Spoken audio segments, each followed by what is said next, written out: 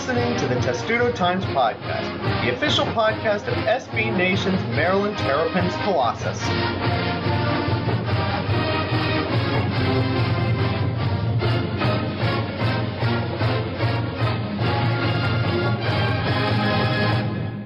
And welcome to episode 122 of the Testudo Times Podcast. We wish we were still on the beach. Right, Thomas? What do you mean, still? I'm recording this from Cape Cod. You're recording this from Cape Cod. I'm recording this from my couch, which is not near a beach. Well, I'm also on a couch. It's just a couch somewhere else. Near a beach? I'm 50 Near, miles in. yes. Why didn't you warn me of that before we started recording? It doesn't matter. It's a summer vacation I wish I really had, but I'll tell you what did take a summer vacation. My computer and my phone, both which broke since we last recorded the show. So I've been kind of off the grid for a while. But Maryland sports are pretty much off the grid in July, until they aren't, even though today is August the 1st when we're recording this show. Immediately once August starts, something happens, and it's not something we expected to see. Schneider Harrard, the transfer from Mississippi State, he was a Maryland player for 6 months without even playing a game. I'm wondering who's going to buy the first Schneider Harrard jersey as a in-joke. I don't know. I still don't really know what the motives are for it. I think it's something. He's had a good summer in the Kenner League, and I guess maybe he got an offer and jumped at it knowing that he would still have to redshirt the first half of this season or sit out the first half of the season. But, the timing of it and the role he would have filled, Maryland doesn't have a backup center right now, and it's going to be pretty hard to, find one. Unless I think even Bender is the backup center for the moment. You have to make one. Pretty much. Yeah, in a lab or something. I mean, that's their best bet right now. I mean, don't we have the Google AI thing, the virtual reality? Don't you think they something? Can but something? then, does the NCAA have rules on whether or not one of those can be eligible to play? Probably if not. They make up rules as they go. Yeah, and how long would it take to teach one of those things? An actual post move.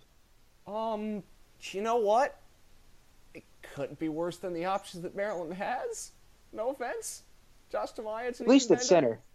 Those guys are good players ish. They're okay, but they're not centers. Neither.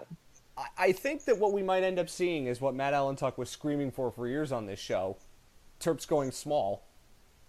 Yeah, I mean you'll probably have to, but even then, I don't really love either of those guys as a small ball center. You want one guy that's big and athletic.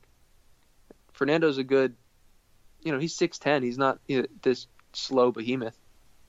So, I don't know. They will figure something out. They might even make a weird late edition, an even later edition. They go on a trip to Italy just a couple of days after we record this. So this is correct, and I do want to talk about that briefly because I have no idea what this trip actually contains other than playing some EuroLeague teams in Italy you've never heard of.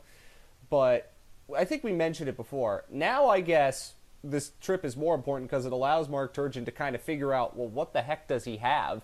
Schneider Harrard was not apparently able to play in these games anyway, so he would have figured out how they would have gone about going to play without Schneider Harrard. Now, these games are going to be more important. He essentially gets extra practice time, which other teams don't have, and I guess now, as we say, that's more important than ever because he has to figure something out, that he loses a player he was not expecting to lose, even if he was only going to have him for half a year. Yeah, it was going to be pretty crucial regardless, just because this is such a young team with 5 freshmen coming in, only a few starters returning, but a lot of the bench left. Either to graduation or Dion Wiley transferred, or things like that. Now Harrard's gone, and then the couple guys went to the draft. So imagine if, just for the sake of saying it, imagine if Bruno Fernando did actually go to the NBA draft. This would have been a right old disaster, perhaps. I feel like Harrard might have stayed, knowing that he would potentially be the starting center. If you got a pro offer, you never know. That's the only thing that I could say about pro offers is that sometimes you can't really turn them down. A pro offer at this time is pretty rare, though, because it's never, it's not the NBA coming for him. Mm-hmm. I think the underrated part of this is he's actually the second Maryland player in just a few weeks to actually do this, because Eliana Kristinaki from the women's team is going to play professionally in Greece, and she had a year of eligibility left. And that was surprising because she was another mid-season transfer, although she actually played half a season for Maryland. And did pretty well. Yeah, well, her debut was fantastic, and then she was kind of up and down after that. She had some really good games. She had some clunkers. She maybe would have started this year. I mean, that is a somewhat thin team. She would have gotten a lot of minutes, but it sounds like, she got enough offers in her home country she couldn't refuse. And that's what surprises me about Gerard is, Gerard isn't going to play in his home country necessarily. Like, do we know where the offer was from? I don't know if he even had any specific offers. It's rather just he heard some people tell him that's the thing he could do, I think, and jumped at the chance, and now we'll figure it out. That's an interesting decision, but also, like, when you read some of the stories about Gerard at Mississippi State,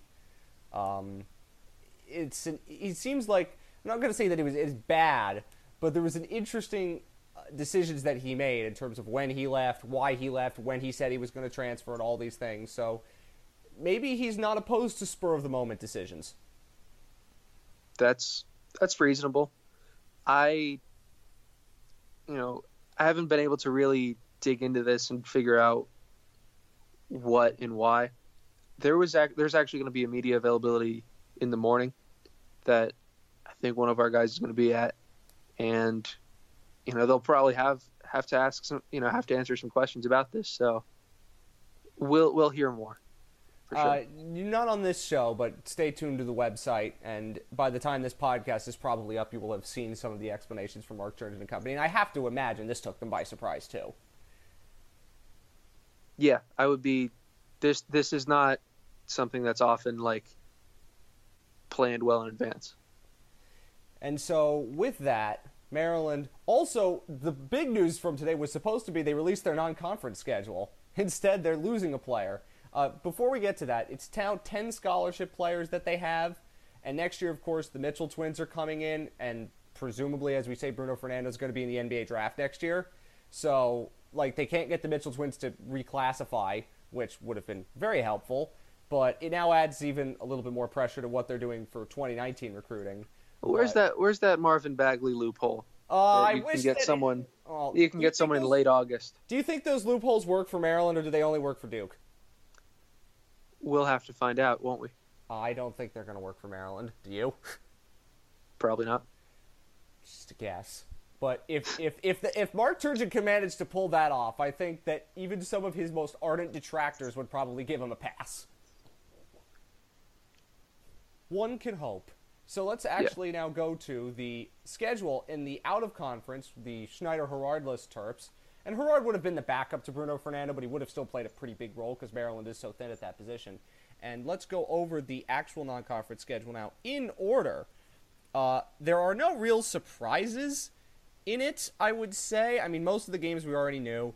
They're going to play Delaware. The only game that they don't play at home is Navy, but that's going to be essentially a home game anyway because it's in Annapolis. Then they play North Carolina A&T, Hofstra, Mount St. Mary's, Marshall, Virginia, the ACC Big Ten Challenge. Loyola Chicago. They play both Loyola Chicago and Loyola Maryland in back-to-back games. The Ramblers game is in Baltimore. That'll be a lot of fun. I think that's probably the most exciting game of the finding that out today. Schedule. Finding that out today definitely. I think it changes how I do view Maryland's non-conference schedule, because there are, I think, 4 or 5 NCAA tournament teams, and there are 4 is your answer, sir. Yeah, and there are fewer just total cupcakes than there were last year. Some of the mid-majors are pretty good, but it's, Maryland never schedules a great non-conference, and this is a thing that has been talked about on this site and in our comment sections for a very long time. I think all Maryland fans have been talking about it for a very long time. This schedule is Okay. Considering it's only 11 games, it's better than it's been. I'd say it's okay. It is not the. Since I started following, there were out of conference schedules when Maryland would play better teams. Like there was one year when they played Kentucky. They played Virginia in out of conference. They had the North Carolina and Georgetown year, but even then, outside of that, it was pretty light. I mean, here playing Virginia at home, I don't think many Maryland fans are going to play. Loyola Chicago, as you said, that's going to be a lot of fun. Whether they'll anywhere near going to be able to recapture the magic from last year, who the heck knows? But it's a Final Four team and a 1 seed from the NCAA tournament. Marshall made it to the second round. Seton Hall's a tournament team that's going to be down a bit. It's kind of like playing Butler last year. But that's not terrible, I think. But most people, when you see all these events, right? And last year it was the Niceville, Florida Invitational, or whatever the heck it was, which was disastrous. And the second place, or the runner-up game was available on a YouTube stream with no commentators. Like, Maryland fans, I think they want to be involved in one of these big preseason tournaments. They want to be involved in the preseason NIT. They want to go to Maui. They want to go to the Bahamas or something like that. And Maryland is not involved in it. They're one of the few teams that isn't. And I think that's what's getting many people rankled a bit.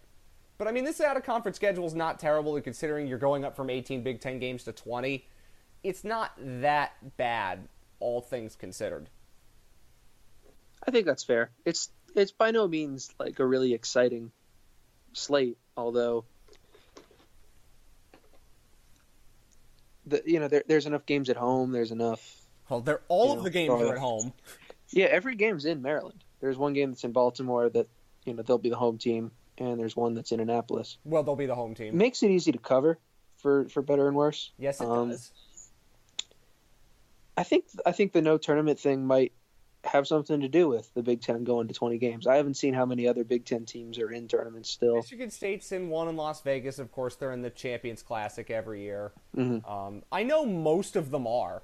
Most of them are in one or the other. Michigan was in Maui last year. I mean, most of the Big Ten teams play it. I think they just wanted more conference games to make things more balanced.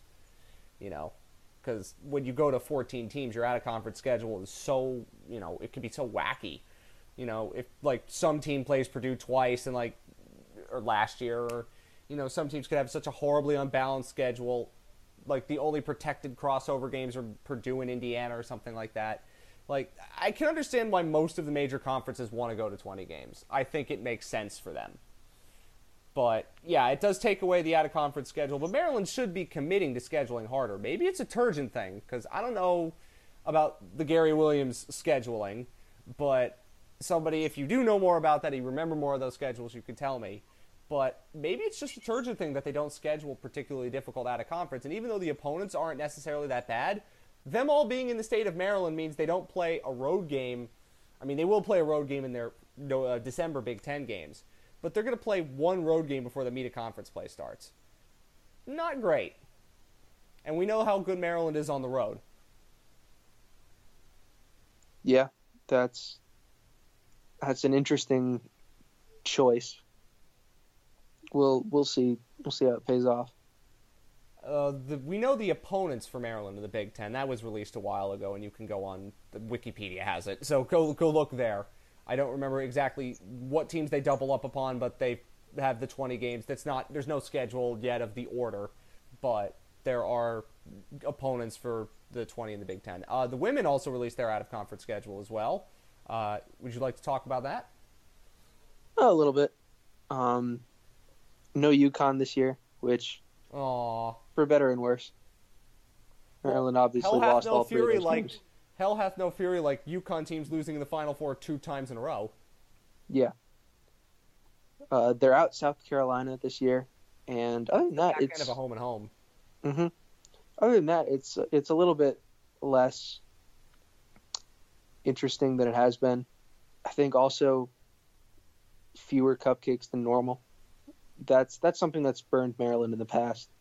Particularly 2 years ago, they were a 3 seed when they were, a top 5 team talent-wise, because they didn't schedule enough out-of-conference teams.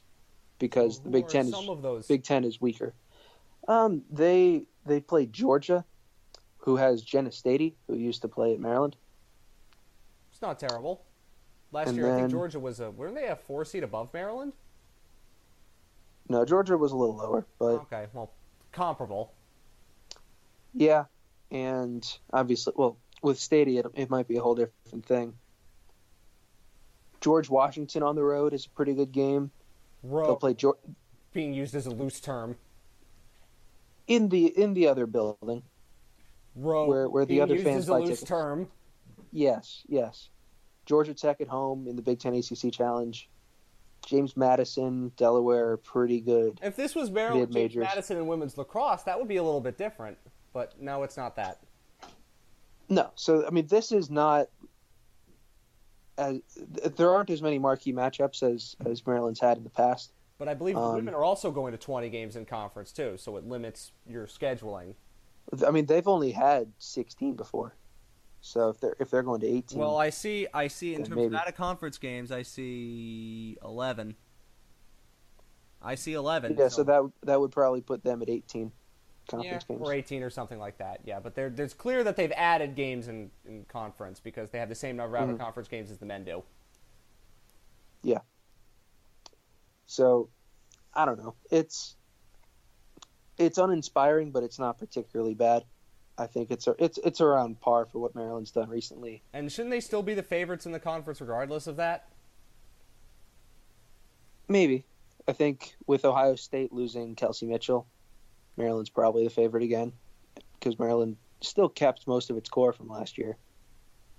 There are still a few other pretty good teams. Iowa's got some talent left and a couple others, but Maryland's going to be the favorite in that league.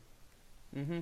So there you have out-of-conference schedules released for Maryland men's and women's basketball. Some football things, as we are now in the month of August. They are starting practice on Friday the 3rd, so tomorrow, if you're listening to this on the 2nd, when the day it drops.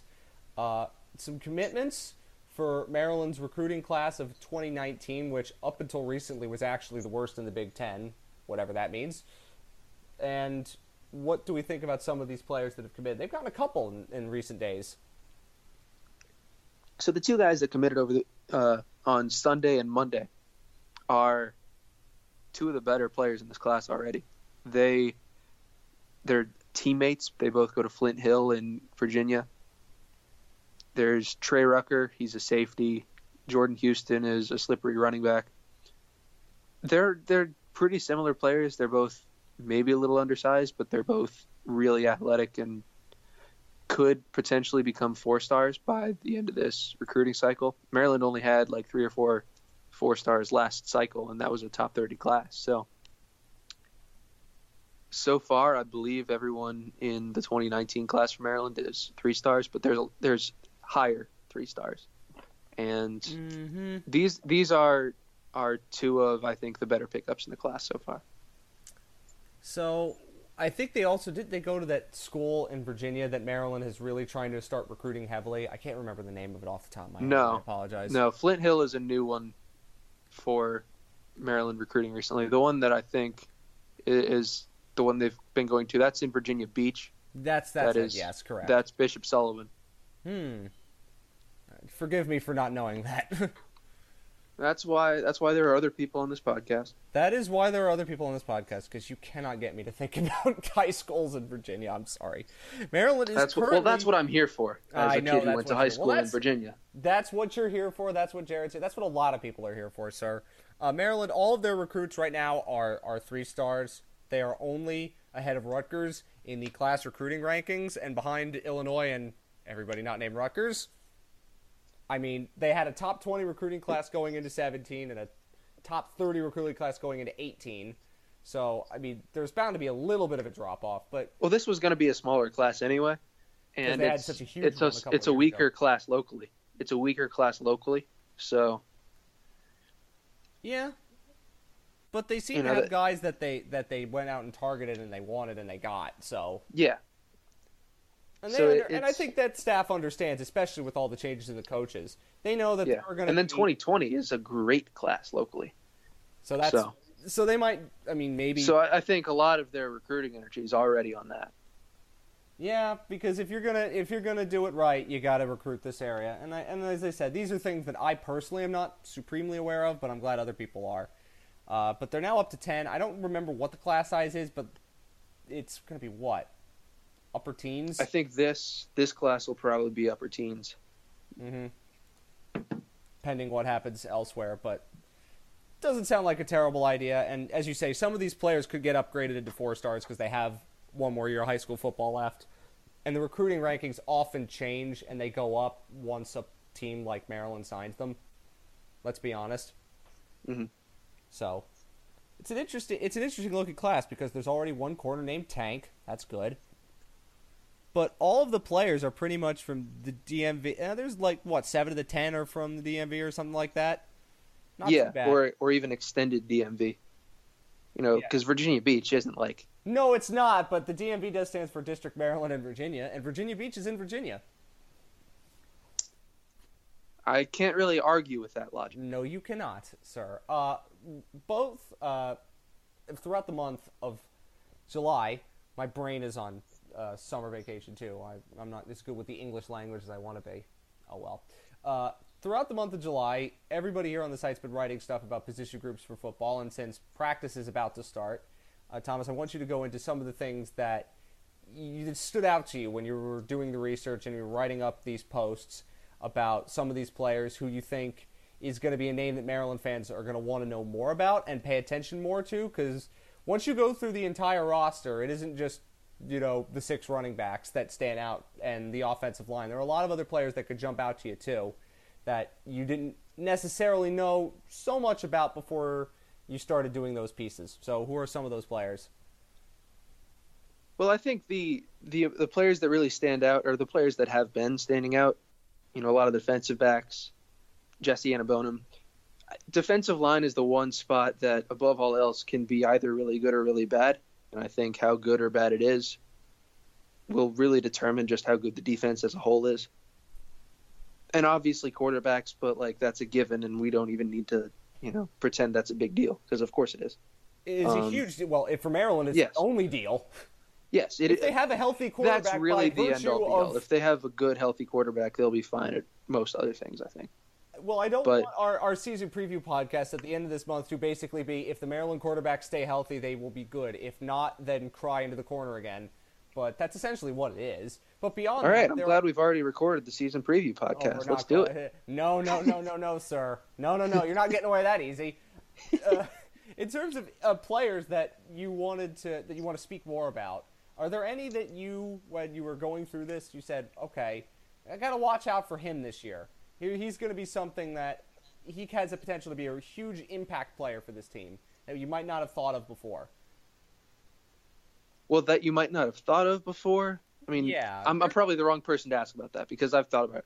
But maybe Byron Cowart. I think Byron Cowart is my answer to this. Because there wasn't really a ton of fanfare when he came aboard, because he committed on signing day. He's technically a JUCO recruit. He was the number 1 defensive tackle, and by some recruiting services, number 1 overall player in the class of 2015. Went to Auburn, didn't really fit in there, never really produced. He played, but he wasn't a star at all. And he left last season. And really, throughout spring ball, he looked very good. He looked good in the spring game. And by all accounts, he's continued to look like his old self in the summer. So however much of his old self he plays, that's a position that it was a weakness for Maryland last year. And if they get a guy with that upside, and if he realizes that potential, then it immediately turns into one of the strongest positions on the team. I could definitely say that because last year Maryland had nothing behind Jesse Annabonum. And when he got hurt, it was a black hole, to be fair. And it was a huge problem spot. And if you have a second guy, and Byron Cowart's a good player, we think, if he can add something... Yeah, even Annabonum being back healthy, that's having the first guy. Maryland didn't have the first guy last year. We thought that there was more depth at that position than there in fact was. Mm-hmm. So is he I don't want to say an X factor, but it's kind of like one of those players that if he's really good, it kind of changes the outlook for an entire unit of the team. Yeah, and it's funny because one of the other players that's the biggest X factor in that way is Adam McLean, who was another, former big time recruit. He saw some time at the end of last year. He's a pretty good candidate to start at nose tackle, and that would be big for him. Well, we remember him saying all the things about Penn State that he did, which made everybody ecstatic. But hopefully he can back it up on the field, because you always want players like that to be really good. Yeah, I mean, Maryland's run defense was rough last year. Its pass rush was rough. Mm-hmm. If they get what they can get out of Cowart and McLean, that's one of the strongest positions on the team all of a sudden. And if they don't, it could be a huge weakness again. Yeah. But I think that is the position group with the most hit or miss potential. Yeah. The rest of them, other than quarterback, which of course I think it's pretty obvious. We seem to know what we're looking at with most of those groups. I think the other position group that intrigues me most is wide receiver, and we'll get more into this as we get later into the month of August. But the wide receivers are interesting because of all that they lost, and because the running backs can and probably will play some wide receiver or slot positions, things of this nature, which I guess change the dynamic. In terms of that position group, I think it's the most in terms of newness, because there's just so many new bodies, or bodies that have been around but never really have done a ton. Like, to me, that's the second most interesting position group on the team. Yeah, because there's 4 redshirt freshmen and 4 true freshmen. And what? Tavon Jacobs? Tavon Jacobs, DJ Turner, Jarvis Davenport, and then 8 freshmen. And that does not include, as we say, running backs playing at wide receiver in certain formations. Yeah, or tight ends who didn't catch a pass last year. Do Maryland use tight ends? Maryland will now. Oh, that is true. Apparently they will. They got a tight end who catches passes too. Wow. Yeah. Novel. Chigoziem Okonkwo is like a legitimate pass-catching tight end. Can't wait to hear Joe Beninati start saying that name when Maryland's playing on BTN in a couple of weeks. I'm excited already. Or whoever's calling the Maryland Bowling Green game on ESPN+. I sympathize with all announcers who have to deal with very confusing names to pronounce, because I would probably pronounce those like 6 times before a game and then still screw it up on the air and be very mad at myself. There's nothing you can do. But that's interesting. As I said, like, the pass-catching group in general, I think, for Maryland is probably the biggest wild card on the team. And the fact that it could be all sorts of different kinds of players adds a variety to an offense that got kind of stale, but also this is an entirely new offense, so who knows what we might see. Yeah, but even then for me, I think wide receiver is a position that only has so much control over how the offense operates, because someone's got to throw him the ball. Yep. And that's a bigger question mark. So it always is. Obviously having good wide receivers is good, and not having good wide receivers isn't good. I think Maryland will be okay. I'm reasonably confident Maryland's got enough talent. Superstar receivers. Stephon Diggs, ringing the bell. 5 years, what, $81 million? Can't say he doesn't deserve it for being awesome in every way, shape, or form. He was a 5th-round pick, which is so dumb. So stupid. And it was only because he had linebackers throwing him passes. You know that Maryland has had plenty of receivers in recent history make the most out of nothing. So if there's one thing Maryland's good at, it's that. So I don't know necessarily that there's a DJ Moore or Stephon Diggs or Darius Hayward-Bay in that group. You would like to think so. Maybe. I think one of the young guys might be, but in a couple years. Yeah. Probably not yet. That's fine. It's possible. And DJ Moore wasn't DJ Moore as a freshman. No, he was not. You're allowed to not be. No, he was not. I don't think a lot of people are going to be DJ Moore as freshmen. That would just be great, but I don't know if Maryland's allowed to have nice things like that. One thing I do want to mention about football-related things before we move it on is the Athlon Sports previews are out, which is good for people like me who want to catch up on all the things that go on, to know a little bit more about not just your team, but all the other teams. And there were the anonymous coach comments. I always love those, because once you put a coach behind a veil of anonymity, they'll say all sorts of random stuff for just the heck of it. And what they said, the Athlon Sports Group, this is the only time in this podcast we're going to talk about quarterbacks. I think it is fair to do that. Is they said, most pundits peg Hill, as we're reading this from Inside MD Sports, most pundits peg Hill as the favorite to guide Canada's offense this season, but at least one Big Ten coach thinks that the job is Pigram's to lose. He's not the biggest guy on the field and not the biggest recruit, but Pigram is the best QB on that team. He's one dangerous kid with the ball in his hands. If he's healthy, it's not even a question who takes the first snap there. I wonder if that coach is Lovie Smith. Because, I mean, like, my guess for me is still Hill starts, but I wouldn't be surprised if Pigram starts either. Yeah, I'm with you. But I think that's interesting because, as I said, like, most of us think Hill's the starter, but obviously there is a small minority that does not agree with that. I'm just happy if we actually have that debate. I'm happy if we have that debate. That means both are healthy. Have it for 12 games instead of having both of them be hurt.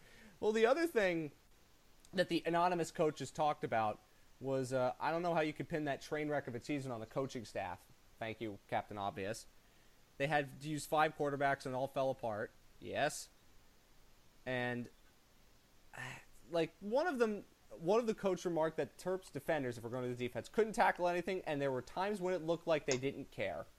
The Penn State game, they didn't care. That's for sure. Yeah. But regardless of that, the other comment was, DJ made a lot of adjustments to that staff this offseason. You look at the moves, and it looks a lot like a guy who thinks he needs to win. I don't know if that's a fair deal. He's recruiting better there, and when they're healthy, they're a solid team. I think the coach forgot that most of the coaches left. You know, Walt Bell went to Florida State. The offensive line coach went to Penn State. A lot of the other coaches left for a myriad of other reasons. He replaced what he had to replace because he needed to replace them. Didn't think he wanted to. Yeah, I'm generally with you. I don't know if he was. I mean, he has to. Yeah. The argument is on, like, how much pressure is he under? And we could talk about this in later shows when it's more of a, I guess, a relevant topic of discussion. But it's like he's been dealt such a terrible hand, and so much has gone on that is out of his control that, you know, when you lose your coaches to bigger programs, you can only replace them. And I think he did a decent job in replacing them. I mean, after what Matt Canada did at Pitt, I don't think many people thought that Matt Canada was going to be Maryland's offensive coordinator eventually. And if you had told Maryland fans that when Pitt was putting up 70 points a game, I don't think many Maryland fans would have been that sad. Yeah. So, again, a lot of it is new, and that's going to be what's very interesting as they play Texas 1 month from now. God, that's crazy to think 1 month from now Maryland's going to be playing Texas at FedEx Field. Anyway, anything else that we missed, I think we should say? I did see one note about soccer that's very interesting. If you want to watch Maryland soccer, and it's going to be on FS1 on the 31st of August, against Stanford, coincidentally right before Stanford plays a football game on FS1. And hopefully we can see it, because Fox and Comcast are yelling at each other right now and complaining that one doesn't have enough money to fill their already giant coffers. So who knows? You might not be able to see Big Ten stuff on BTN and FS1 because Fox and Comcast are having a insert part of the male anatomy here measuring contest. I don't have a follow-up joke for that. I'm trying to keep this podcast family friendly, sir. I don't want an explicit rating. A valiant cause. Well, as I say, like, wait until multiple quarterbacks get injured, and then it's going to be inventing curse words. But yeah, that's a thing that might happen. And Comcast is, of course, the large cable provider in the DMV. So that would be fun if BTN and... The arena is called Xfinity Center. It is called Xfinity Center, and it is already something that I think it'll get resolved because so many Big Ten markets use Comcast.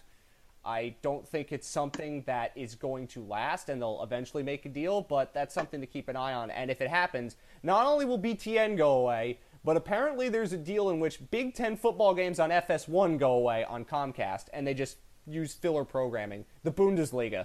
So you're going to go watch Texas, Maryland, and then have the Bundesliga show up. However, if that does happen, you'll get to listen to Johnny Holiday, which is good, or WMUC, who you should support, if that does happen, which is unfortunate, and hopefully it doesn't. But that's also something to watch out for by the end of the month. I think there will be some resolution to that. Anyway, as we start to get back into the swing of things, we'll get more into more training camp stuff. Of course, as it says, keep it locked to Testudo Times. You're going to have all sorts of reports coming out from training camp as it starts tomorrow. the 3rd of August, and we're going to get back into the swing of things and get off of our summer vacation modes to finally, God, less than a month till football season. Less till a month of pain and suffering, again. Here we go. It could be worse, though. Could be another school in the Big Ten East. Dun, dun, dun. Yep. And with that note, go Terps.